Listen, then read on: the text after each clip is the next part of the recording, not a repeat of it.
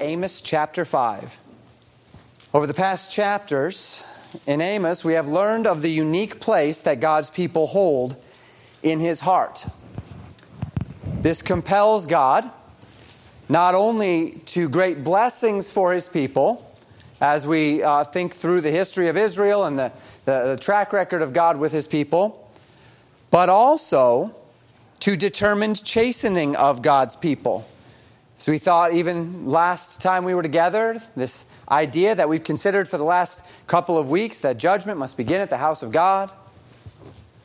Us being warned that judgment will indeed fall on us, not judgment unto damnation, unto the lake of fire, but judgment unto reward and loss, for God will judge His people. And this is supposed to work in us a holy fear. And it is this idea, more perhaps the results of holy fear, that I would like us to think about this evening. When we left last week, I said that the great solution to this thought process, of this warning of judgment that was coming, this idea that we saw in Amos chapter 4 as Amos preached to these kine of Bashan and called them to repent, but they would not. Instead, they would simply go to their same places of worship. They would go to Bethel, they would go to Gilgal, and they would do false sacrifices, sinful sacrifices. They would multiply their transgressions. God says He did thing after thing after thing, plagues and famines and pestilence, and yet with each one He sent, He said, "Yet have ye not returned unto me." He says, "Therefore I will do this thing unto you, prepare to meet thy God." And then we finished by saying that the solution to this problem, the solution to the problem of us hardening our hearts, of us standing and resisting the call of the Lord when we find troubles and tribulations and we see a hand of chastening upon us, the solution is humility. And indeed, that is what we see as we step into Amos chapter 5 this evening. We pick up in verse 1 of Amos 5, where we read this, reading to verse 3. "Hear ye this word which I take up against you, even a lamentation, O house of Israel. The virgin of Israel is fallen, she shall no more rise. She is forsaken upon her land, there is none to raise her up. For thus saith the Lord God, the city that went out by 1,000 shall leave by 100, and that which went forth by 100 shall leave 10 to the house of Israel." So the Bible says that verses 1 through 3 are a lamentation, a song of mourning, which would normally be sung at the funeral of one who was dead.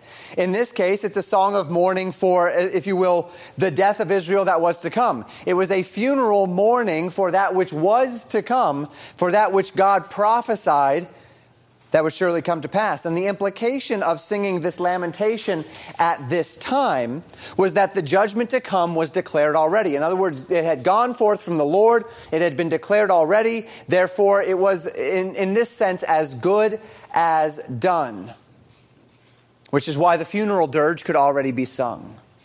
And at this point, it's worth talking about the nature of God's declarations of judgments in the prophets.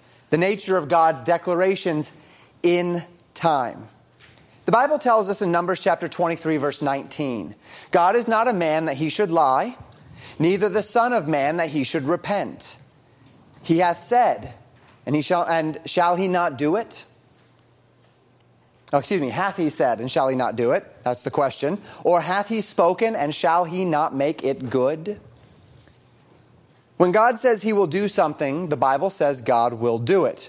There are no unforeseen circumstances which God could not have accounted for that would compel Him to change His mind once He has a path moving forward. We cannot work God into a state of emotional frustration which would compel Him to withdraw from us where He would not otherwise. God does not have bad days. God does not have hyper-emotional days. God does not have days where He's overly tired and so He's susceptible to not being as gracious as He would otherwise be. This is not the God that we serve. He is not a man that He should lie, nor is He the Son of Man that He should repent. And this is a curious idea. We talked this morning about a similar concept. We said the Bible makes it very clear that no man has seen God at any time, and yet we also see indications from the Old Testament that men interacted directly with God. And we recognized this seeming contradiction as no contradiction at all, but rather that no man has seen the Father, although many have seen manifestations of the one that we call the Son. We find another such seeming contradiction this evening, that God is not a man that he should repent, and he will not repent. When he has spoken, he will make it good. And yet, all throughout the Old Testament, what do we find but that there were instances of God repenting? Going all the way back to Genesis 6. It's been a little while now, I guess, since we've been there in Genesis. But in Genesis chapter 6, verse 6, the Bible says, "It repented the Lord that he had made man on the earth, and it grieved him at his heart." We also see in Exodus chapter 32, verse 14, "The Lord repented of the evil which he thought to do unto his people." Now we could continue with several other verses that speak to the same idea. But what we take note of as we think through the idea here, as we see these times where the Lord repented of something, is that it is different in kind. There is a fundamental difference in kind between God's statement that he does not repent and the verses which we have just read. Now, it uses the same word, repent. You say, well, Pastor, what is this difference in kind then? Well, in that verse that we read, in Numbers chapter 23, it says, "God is not a man that he should repent." The idea here is the motivation for repentance. God is not fickle. He is not changeable. He does not make mistakes. He is not caught off guard. But let me ask you this. Is the only reason for repentance from anything, and again, when we talk about repentance, I guess I didn't define it this evening. When we talk about repentance at Legacy Baptist Church, we're not talking about being sorry over something intrinsically. That may accompany repentance. When we think of repentance in our day and age today, that would be the idea, is to be sorry or to mourn or to feel intrinsic regret over something. But the idea of repentance in the Scripture is one much more akin to changing one's mind. Some will define it as a change of mind that brings about a change of action. Others, simply a change of mind. But the concept of repentance is a change of mind. That's the essence of repentance. So then we ask this question: is the only reason to repent of something because I am changeable? Well, oftentimes with men, that is the reason why we repent of something. Because we are changeable, or because we made a mistake, because we did not foresee all of the circumstances at hand, and now we have to change course because in the course that we took, it caught us off guard, or we were not ready for it. Well, God is not a man that he should repent. But what about a different scenario where repentance might come into play? What if I stayed the same? What if I made no mistake? What if I am not fickle nor changeable? What if I am not caught off guard, but rather, as I stay my course, the circumstances around me change?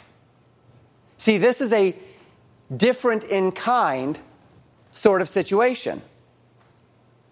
I must stop doing something that I have previously done, or start doing something I had previously not done, not because I have changed, but in fact, in order to remain faithful to who I am, I change my actions because of the circumstances that are around me, the change of circumstances that are around me. There's a time where I wouldn't mind sitting down. There was a time where I wouldn't mind sitting down and watching a football game. My heart wasn't set on it. I didn't dominate my schedule, and usually it was after the fact because Sundays are pretty busy as Christians. But then something changed. The nature of the game started to change. And I found myself not enjoying football anymore. The game wasn't worth having my values degraded in front of me. The game wasn't worth having to endure political grandstanding. And now, as a general rule, it's been several years since I've really watched a game of football in any extended fashion. Not because my enjoyment for what was historically known as football went away. I really didn't change in that regard. But because the conditions outside of me have changed and have caused me, as I remain consistent to myself, to no longer enjoy watching the game. And so, in a sense, I repented of my behavior. I changed my behavior, but I didn't actually change at all. I remained dedicated to my principles, and the game changed. And so my actions changed as the game changed. It's not that it was ever intrinsically a mistake to watch football. It is not that I felt some shame or guilt about watching football. It was that watching football changed. And so my attitude toward it changed as I remained consistent to my values and my principles. And this is the idea here. This is the contrast that we find in Scripture. Numbers says, God is not a man that he should repent. God is not fickle in repentance. God does not have bad days. God does not make mistakes. God does not change himself because God does not change. When God repents, but that does not mean God never repents. Only he is not a man that he should repent. When God repents, it is not because he has changed. It is because the circumstances around him have changed. And in his unchanging character, the change of circumstances necessitated a change in disposition, a change in actions. And this is what we find all throughout the Scriptures. We find this in the days of the Exodus. When God's people sinned, God in his holiness sought to destroy them. But then Moses would intercede, and his intercession compelled the mercy of God into their actions. Was it that God actually changed in any way, shape, or form there? It was not. Not at all. God's character did not change. God's justice upon sin was just as much there, but something happened. Something happened that invoked another part of God's character that allowed him to transition from justice to mercy. And that thing that allowed him to transition from justice to mercy within the bounds of his character was intercession, mediation. God did not change when he repented of that act that he was about to do. The circumstances around him changed. Moses stood in the gap between God and the people.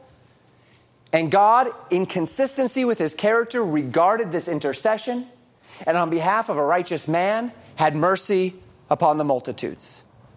There's no change there in God. There's a change of action in response to changing circumstances. The same thing happened regularly in the book of Judges, and perhaps most evidently, the book of Jonah, where God declares that in 40 days Nineveh would be destroyed. Then something strange happens. Of course, after Jonah gets there, he declares this 40 days. Something strange happens. Something, perhaps we might even say unexpected happens. This wicked city, this Assyrian capital, they repent. Going so far as to put ashes on their livestock to show just how much they repented of their sin. Now, God's character never changed. God had even already given a declaration of judgment. In 40 days they would be destroyed. But see, something happened.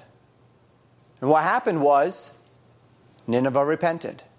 And when Nineveh repented, the circumstances changed, invoking a new part of God's character, not new to God, but a different part of God's character, which was mercy. And so now God could repent of the judgment that he had declared against Nineveh, because he was free now to show mercy in response to Nineveh's humility. And in Amos chapter 5, we see a very similar idea. Amos laments the soon death of the nation. That Israel, described here as a virgin, a nation of purity at one time, had now fallen, forsaken upon her land, with none to raise her up. Again, this had not necessarily completely happened yet, but this was the fate. This was the funeral dirge. This was the declaration of what was about to happen to Israel, the fate unto which they were headed, that they were on a course, and that course would bring them to a collision course with God's judgment, where they would meet their God. It was inevitable. It was the inevitable end of the path that they had chosen to walk, whereby the city that went out by 1,000 would leave 100, and the city that which went forth by 100 would leave 10. The idea there being the vast majority in this metaphor, at the very least, whether it's literal or not, we see a 90% casualty rate here. 90% of the people in this metaphor would be destroyed in the judgment that was coming. A vast destruction. But as we continue, what we find is very similar to what we talked about with Jonah, very similar to what we talked about with Moses. As Amos declares the impending judgment, he makes it very clear this did not have to be their fate. So we read in verses 4 through 9. For thus saith the Lord unto the house of Israel, Seek ye me, and ye shall live. But seek not Bethel, nor enter into Gilgal, and pass not to Beersheba, for Gilgal shall surely go into captivity, and Bethel shall come to naught. Seek the Lord, and ye shall live, lest he break out like fire in the house of Joseph and devour it, and there be none to quench it in Bethel. Ye who turn judgment into wormwood, and leave off righteousness in the earth, seek him that maketh the 7 stars and Orion, and turneth the shadow of death into the morning, and maketh the day dark with night, that calleth for the waters of the sea, and poureth them out upon the face of the earth. The Lord is his name, that strengtheneth the spoiled against the strong, so that the spoiled shall come against the fortress. So we find here in verses 4 through 9 a call unto humility. Seek me, Amos cries out in the name of the Lord. Seek me, the Lord says to his people, and ye shall live. Yes, we see this funeral lamentation, that there will be this 90% casualty rate, that there will be destruction upon the land, that none will be spared from this judgment, and yet he says, seek me and ye shall live. This call stands in dramatic contrast to the way that the nation of Israel had been living their lives. They had been rich, they had been oppressive, they had been selfish, they had been entitled. And God says that their choices had put them on a path to destruction, but there was still an off-ramp. There was still a way to avoid the inevitable damage and destruction of their rebellion.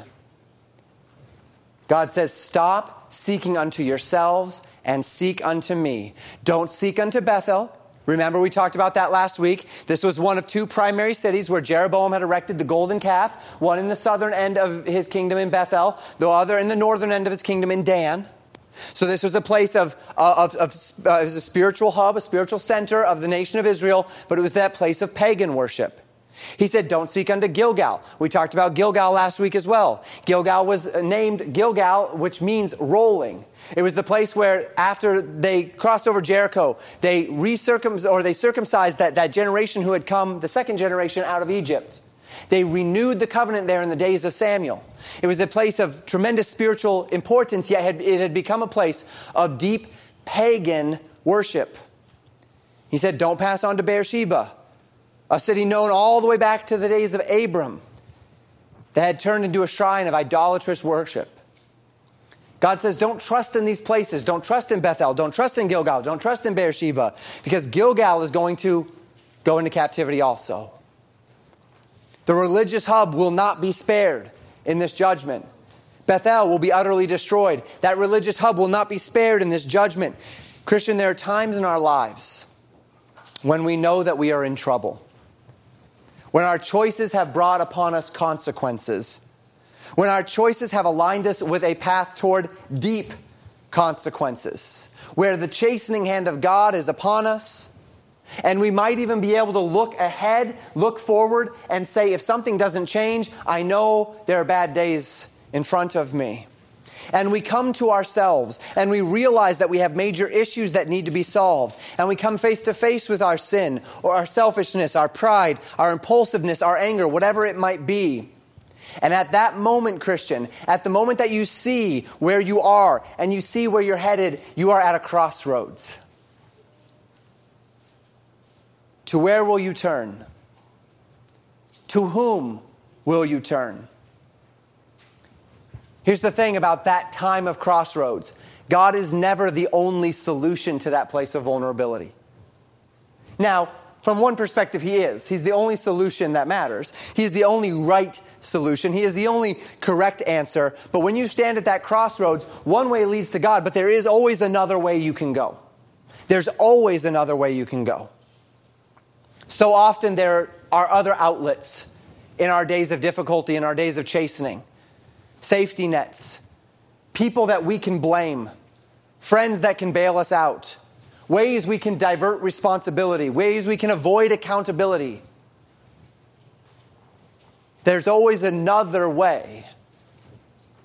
I can run to the Bethel of my own existence and I can find temporal comfort, temporal deliverance, without ever actually needing to humble myself and seek the Lord. Israel was confronted with their own sin through this prophet Amos. And as he cried these words, we might even anticipate that they were feeling that vulnerability, convinced, at least in part, that judgment might actually be coming, that maybe this prophet Amos actually is correct in some of this.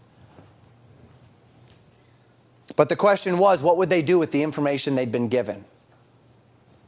Would they fall back into some form of self-deliverance or self-justification?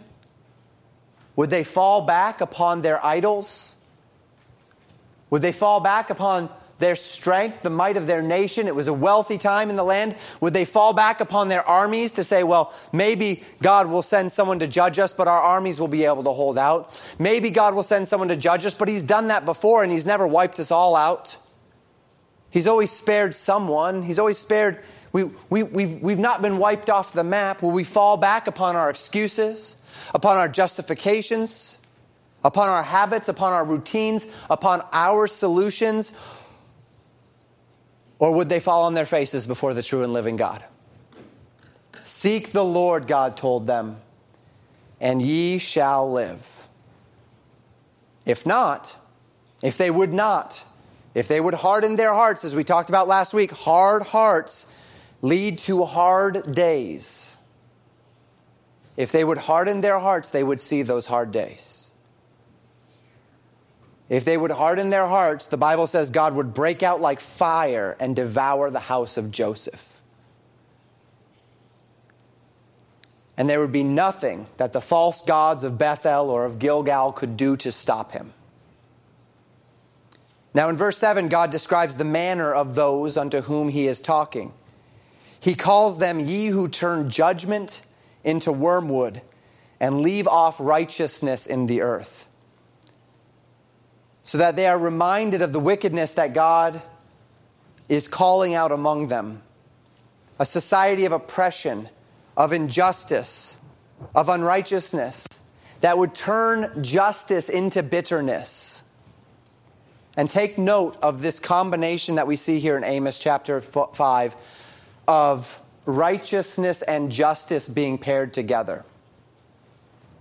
There is no righteousness apart from justice and no justice apart from righteousness. When you hear the idea of justice in our modern society today, it speaks of something very different than justice as it has historically been defined. It speaks of a justice that is devoid of righteousness, that is detached from righteousness. It speaks in modern society of the idea of justice in modern society is taking the property of one group of people and giving it to another group of people. But you see, that can't be justice. And the reason why it can't be justice is because it is unrighteous. It is stealing. You cannot do justice by stealing. It cannot be done. Justice cannot be separated from righteousness. Justice speaks in modern society of allowing certain communities to avoid the consequences of their actions because of their particular status as what is called today marginalized. But see, that this cannot ever be justice. And the reason why it cannot be justice is because it's dishonest. It is unrighteous. And justice cannot be separated from righteousness. So God calls them in verse 8 to seek him. And is he not worthy to be sought? Why seek into the golden calf of Bethel when they can seek into the God who made the 7 stars of Orion? Speaking of the very well-known constellation located in the celestial equator, made up of 7 primary stars. Why seek into the stones of Gilgal when they can seek into the God who makes the sun to rise and makes the sun to set, who causes the rain to fall upon the earth? The one who advocates for the weak in justice and righteousness, so that the weak and the spoiled have an advocate in him. Why seek to something else when you can seek to the Lord? And of course, the answer to that is pride. Because our heart has this capacity to lie to us and to convince us that seeking some other solution but not having to yield my pride is better than humbling myself. In our minds, our heart will tell us something about how humility, humbling myself, will be an irrecoverable stain upon me, when in fact, as we look into the scriptures, humility is not a stain, it is a virtue. That when we humble ourselves before God or man, what we feel, what we believe we're going to feel in our hearts, what our heart lies to us and tells us we are going to feel, is this great shame and contempt that we can never outlive, when in fact that's what happens when we harden ourselves in pride. That's what happens when we refuse to seek unto truth, when we refuse to seek unto the Lord. But when we seek unto the Lord in humility, what we find, Christian, is freedom. Release. Your heart will never tell you that, because your heart is deceitful above all things and desperately wicked. But the Bible tells you that. And Israel came to this crossroads where Amos says, don't trust in Bethel, don't trust in Gilgal, don't trust in the things you've been trusting in, don't hold to your pride, humble yourself, seek unto the Lord and live. Or harden yourself and prepare to meet thy God. And the essence of the call is that these who are the oppressors, who feel they are strong, would understand the bankruptcy of their own understanding and would cry out as those who are the spoiled rather than the spoilers. In other words, that these who have been the oppressors of the poor, these who have hardened their hearts against the Lord, would change the way they look at themselves. They would stop seeing themselves as the ones who have all the power.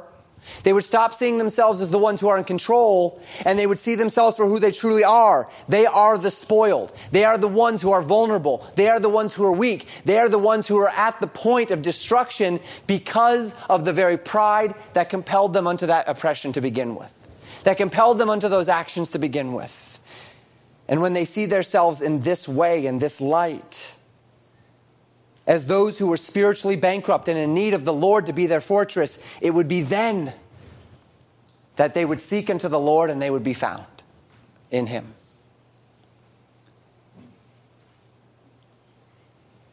But this was not them on that day. On the day that Amos was crying out these prophecies, it was not the disposition of Israel to humble their hearts. Much to the contrary, verses 10 through 13 tell us this. They hate him that rebuketh in the gate, and they abhor him that speaketh uprightly. For as much, therefore, as your treading is upon the poor, and ye take from him burdens of wheat, ye have built houses of hewn stone, but ye shall not dwell in them. Ye have planted pleasant vineyards, but ye shall not drink wine of them. For I know your manifold transgressions and your mighty sins. They afflict the just. They take a bribe, and they turn aside the poor in the gate from their right. Therefore the prudent shall keep silence in that time, for it is an evil time. So far from anything like righteousness, so far from anything like justice, so far from being the spoiled and seeing themselves as such, they have become and see themselves as the spoilers. hating the just man. The man that would stand in the gate of the city and say, we must repent, we must do right. And they say, I hate that man. Abhorring the man that speaks uprightly. The man that would get up and say, no, let us do right. And they'd say, we don't want to listen to you. Go away. Treading on the poor, afflicting the just, taking bribes. So much so, the Bible says, that any man who of prudence, that any man who had any prudence about him whatsoever would just keep silent. Because that's what happens to truth tellers in evil times. The prudent truth teller keeps his mouth shut in evil times. Maybe not the bold truth teller, but the prudent one does. And for this reason, God says to the nation of Israel, he says, you're going to build homes, but you're not going to get to live in them. You're going to plant vineyards, but you're not going to be able to drink the wine of their grapes. But here's the thing, Christian. It didn't have to be that way in their day, any more than it has to be that way in our day. So God concludes in verses 14 and 15 with our text today. Seek good and not evil, that ye may live. And so the Lord, the God of hosts, shall be with you as ye have spoken. Hate the evil and love the good, and establish judgment in the gate. It may be that the Lord God of hosts will be gracious unto the remnant of Joseph. The passage began with the phrase, seek the Lord. And the passage ends the same way, though the words are slightly different. Seek good and not evil. And unto this end, that ye may live, that the Lord may be with you. Hate evil and love the good. Establish judgment. And it may just be, Amos said, may just be that the Lord God of hosts will be gracious. Joseph here being a representation of the tribe of Ephraim. Recall that in the days of Joseph, as his father was dying, that Jacob took his hand and he took Joseph's two sons, Ephraim and Manasseh, and he put his right hand on Ephraim and his left hand on Manasseh, though Ephraim was the younger of the two. And God and Israel, Jacob said, I am going to give each of your sons a full portion of my inheritance. In other words, Joseph was going to get the double portion. And that double portion was going to go one portion to Ephraim and one portion to Manasseh. And they would be the representatives of the tribe of Joseph in the land. So when the Lord God of hosts here speaks of the remnant of Joseph, it's particularly speaking of Ephraim. Of course, Ephraim would have been the primary tribe in northern Israel. Manasseh was also a part of that in that land of Goshen and the area east of the Jordan. And so we see this representation of the nation itself, whereby Amos says it's just possible that God will be gracious unto the remnant of Joseph if only you will repent. Now, I've already gotten into a bit of application this evening, but we have a few things to talk about as we conclude this passage today. First, we acknowledge that the society in which we live is very reminiscent of the society that Amos describes here. We are a society that has pursued evil, perverted justice in the name of justice, oppressed the poor in the name of the poor, and rebuked, if not silenced, those who even speak reason, much less righteousness. And while the United States of America is not Israel, the United States of America is under no direct covenant with Jehovah God. There has not been any sort of a sprinkling of blood. There's been no written or ratified testament. We have in God we trust on our money, but there was no sprinkling of blood. We've made prayers and we've dedicated things to the Lord, but there has been no ratification of a written testament. We are under no such covenant with Jehovah God as Israel was in their day. Yet it is inevitable that as society spirals into injustice and unrighteousness, as the wicked rule and as evil is emboldened to operate in the open, the people mourn, society is crippled and weakened and will inevitably, if something does not change, crumble. And just as we see a very similar trajectory of the United States of America to Israel in Amos's day, so too in Amos's words we find the right solution, the correct solution to the problem. Seek the Lord and live. No institution, no politician, no philosopher, no ideologue can save us. None of them can save us. The next election will not save us any more than the last election did, or the one before that, or the one before that. It will never happen. No institution will do it. If we can reform the press, it will not save us. If we can reform media, it will not save us. Only God can save us. If this nation has any hope, it will be hope that will be supplied as God fills His people to proclaim His words with power, and the Spirit of God moves in the hearts of unbelieving men to receive the gospel of Jesus Christ and to come to a place of repentance. It will be as the masses humble themselves before the God of all flesh. This is what will save us. Are you willing to be used in such a way? Are you ready to be used in such a way? Are you a vessel fit to be used in such a way? You say, what do you mean used in such a way? Well, what if God wanted you to spark that awakening, Christian? What if God wanted Legacy Baptist Church to spark that awakening? What if you had a role to play in the process of bringing this nation back to Himself? Are you ready for that? Are you willing? Are you praying that God would do such a thing in our days? What if we could live to see God do a great work of awakening in our days? Do you believe it's even possible? What if we could live to see the Spirit of God move upon an unrighteous nation unto salvation and righteousness? Do you think it's even possible? But let's talk about where it begins. We mentioned already that we are not Israel. We cannot simply extend the promises of God for His covenantal people to us in every respect. And thank God for that. Because there are a lot of things that God has said. There's many blessings that people will regularly try to impose upon our culture, or our churches, or ourselves as individuals. And yet we never see the cursings done the same way. I think if we were to truly impose such expectations upon ourselves, we probably all have been stoned by now. But that doesn't mean that we cannot draw principles from God's promises that He made with His covenanted people. And it doesn't mean that we cannot seek unto the same results that God promised in our own day. Many are familiar with the verse 2 Chronicles 7:14. It's one that oftentimes patriot groups and very politically active yet still religious groups will use.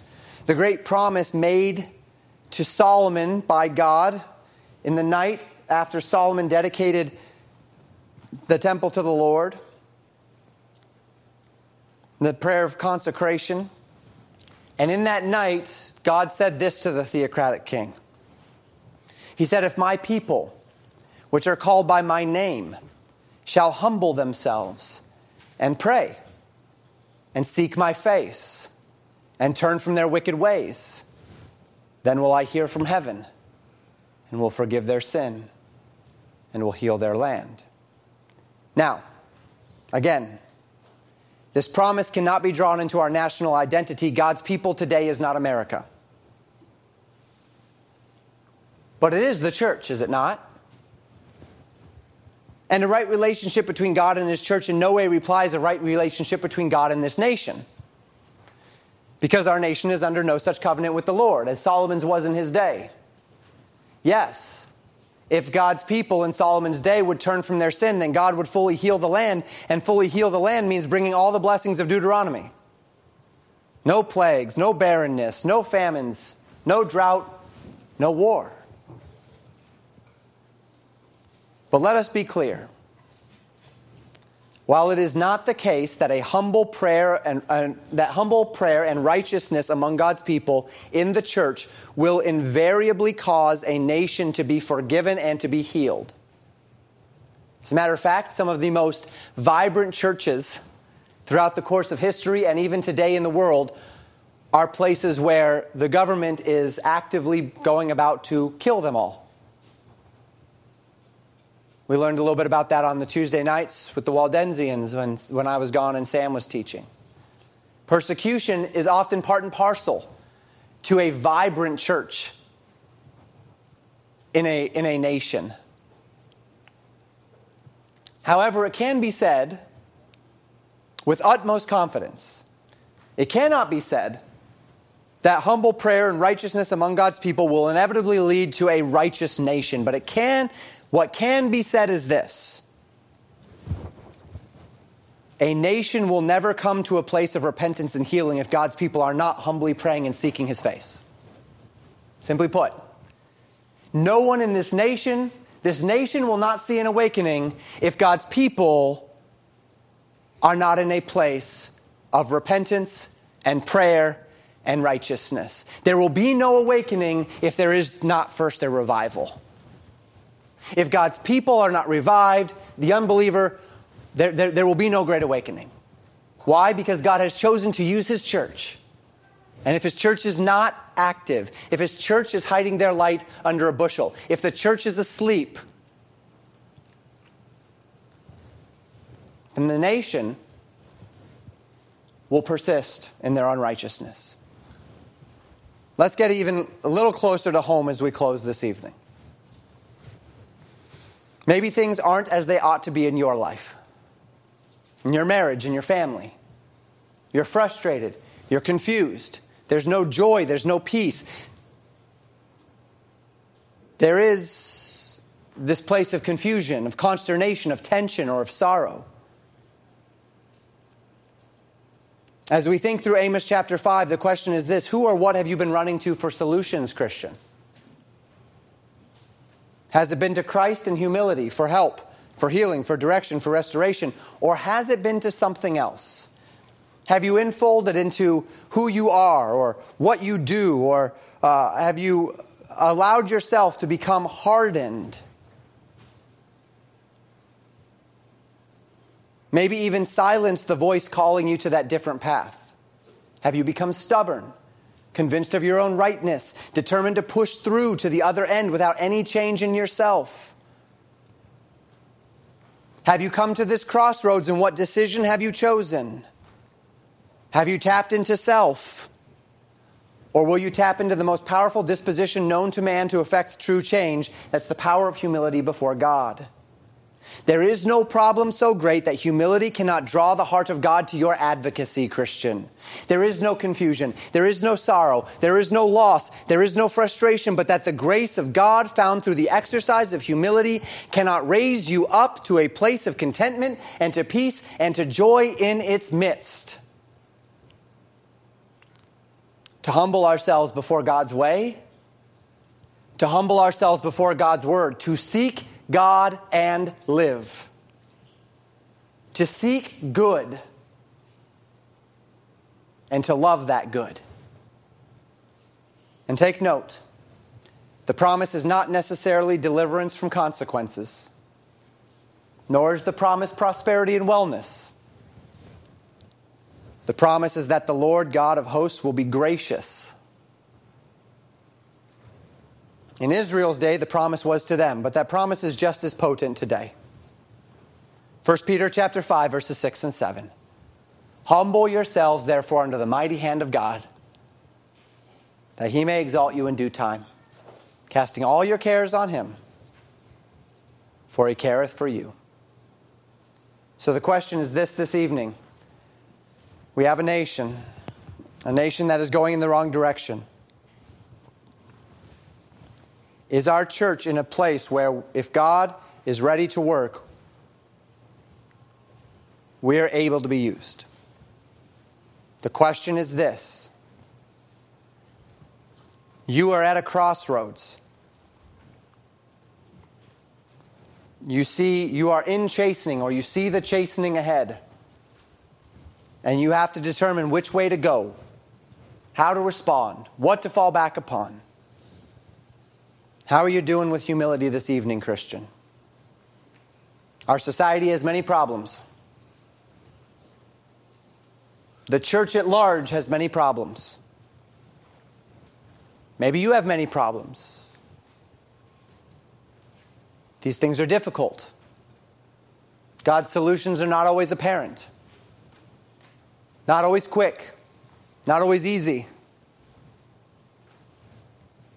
But from Amos chapter 5, we can know this. First, God's solution always begins with humility. And when there is humility, there will also be grace. That's what I need. That's what you need. That's what the church needs. That's what this country needs. Thank you for listening to Pastor Jamin Wickler from Legacy Baptist Church in Buffalo, Minnesota. More information about Legacy Baptist Church and a library of sermons are available at www.legacybaptistchurch.net.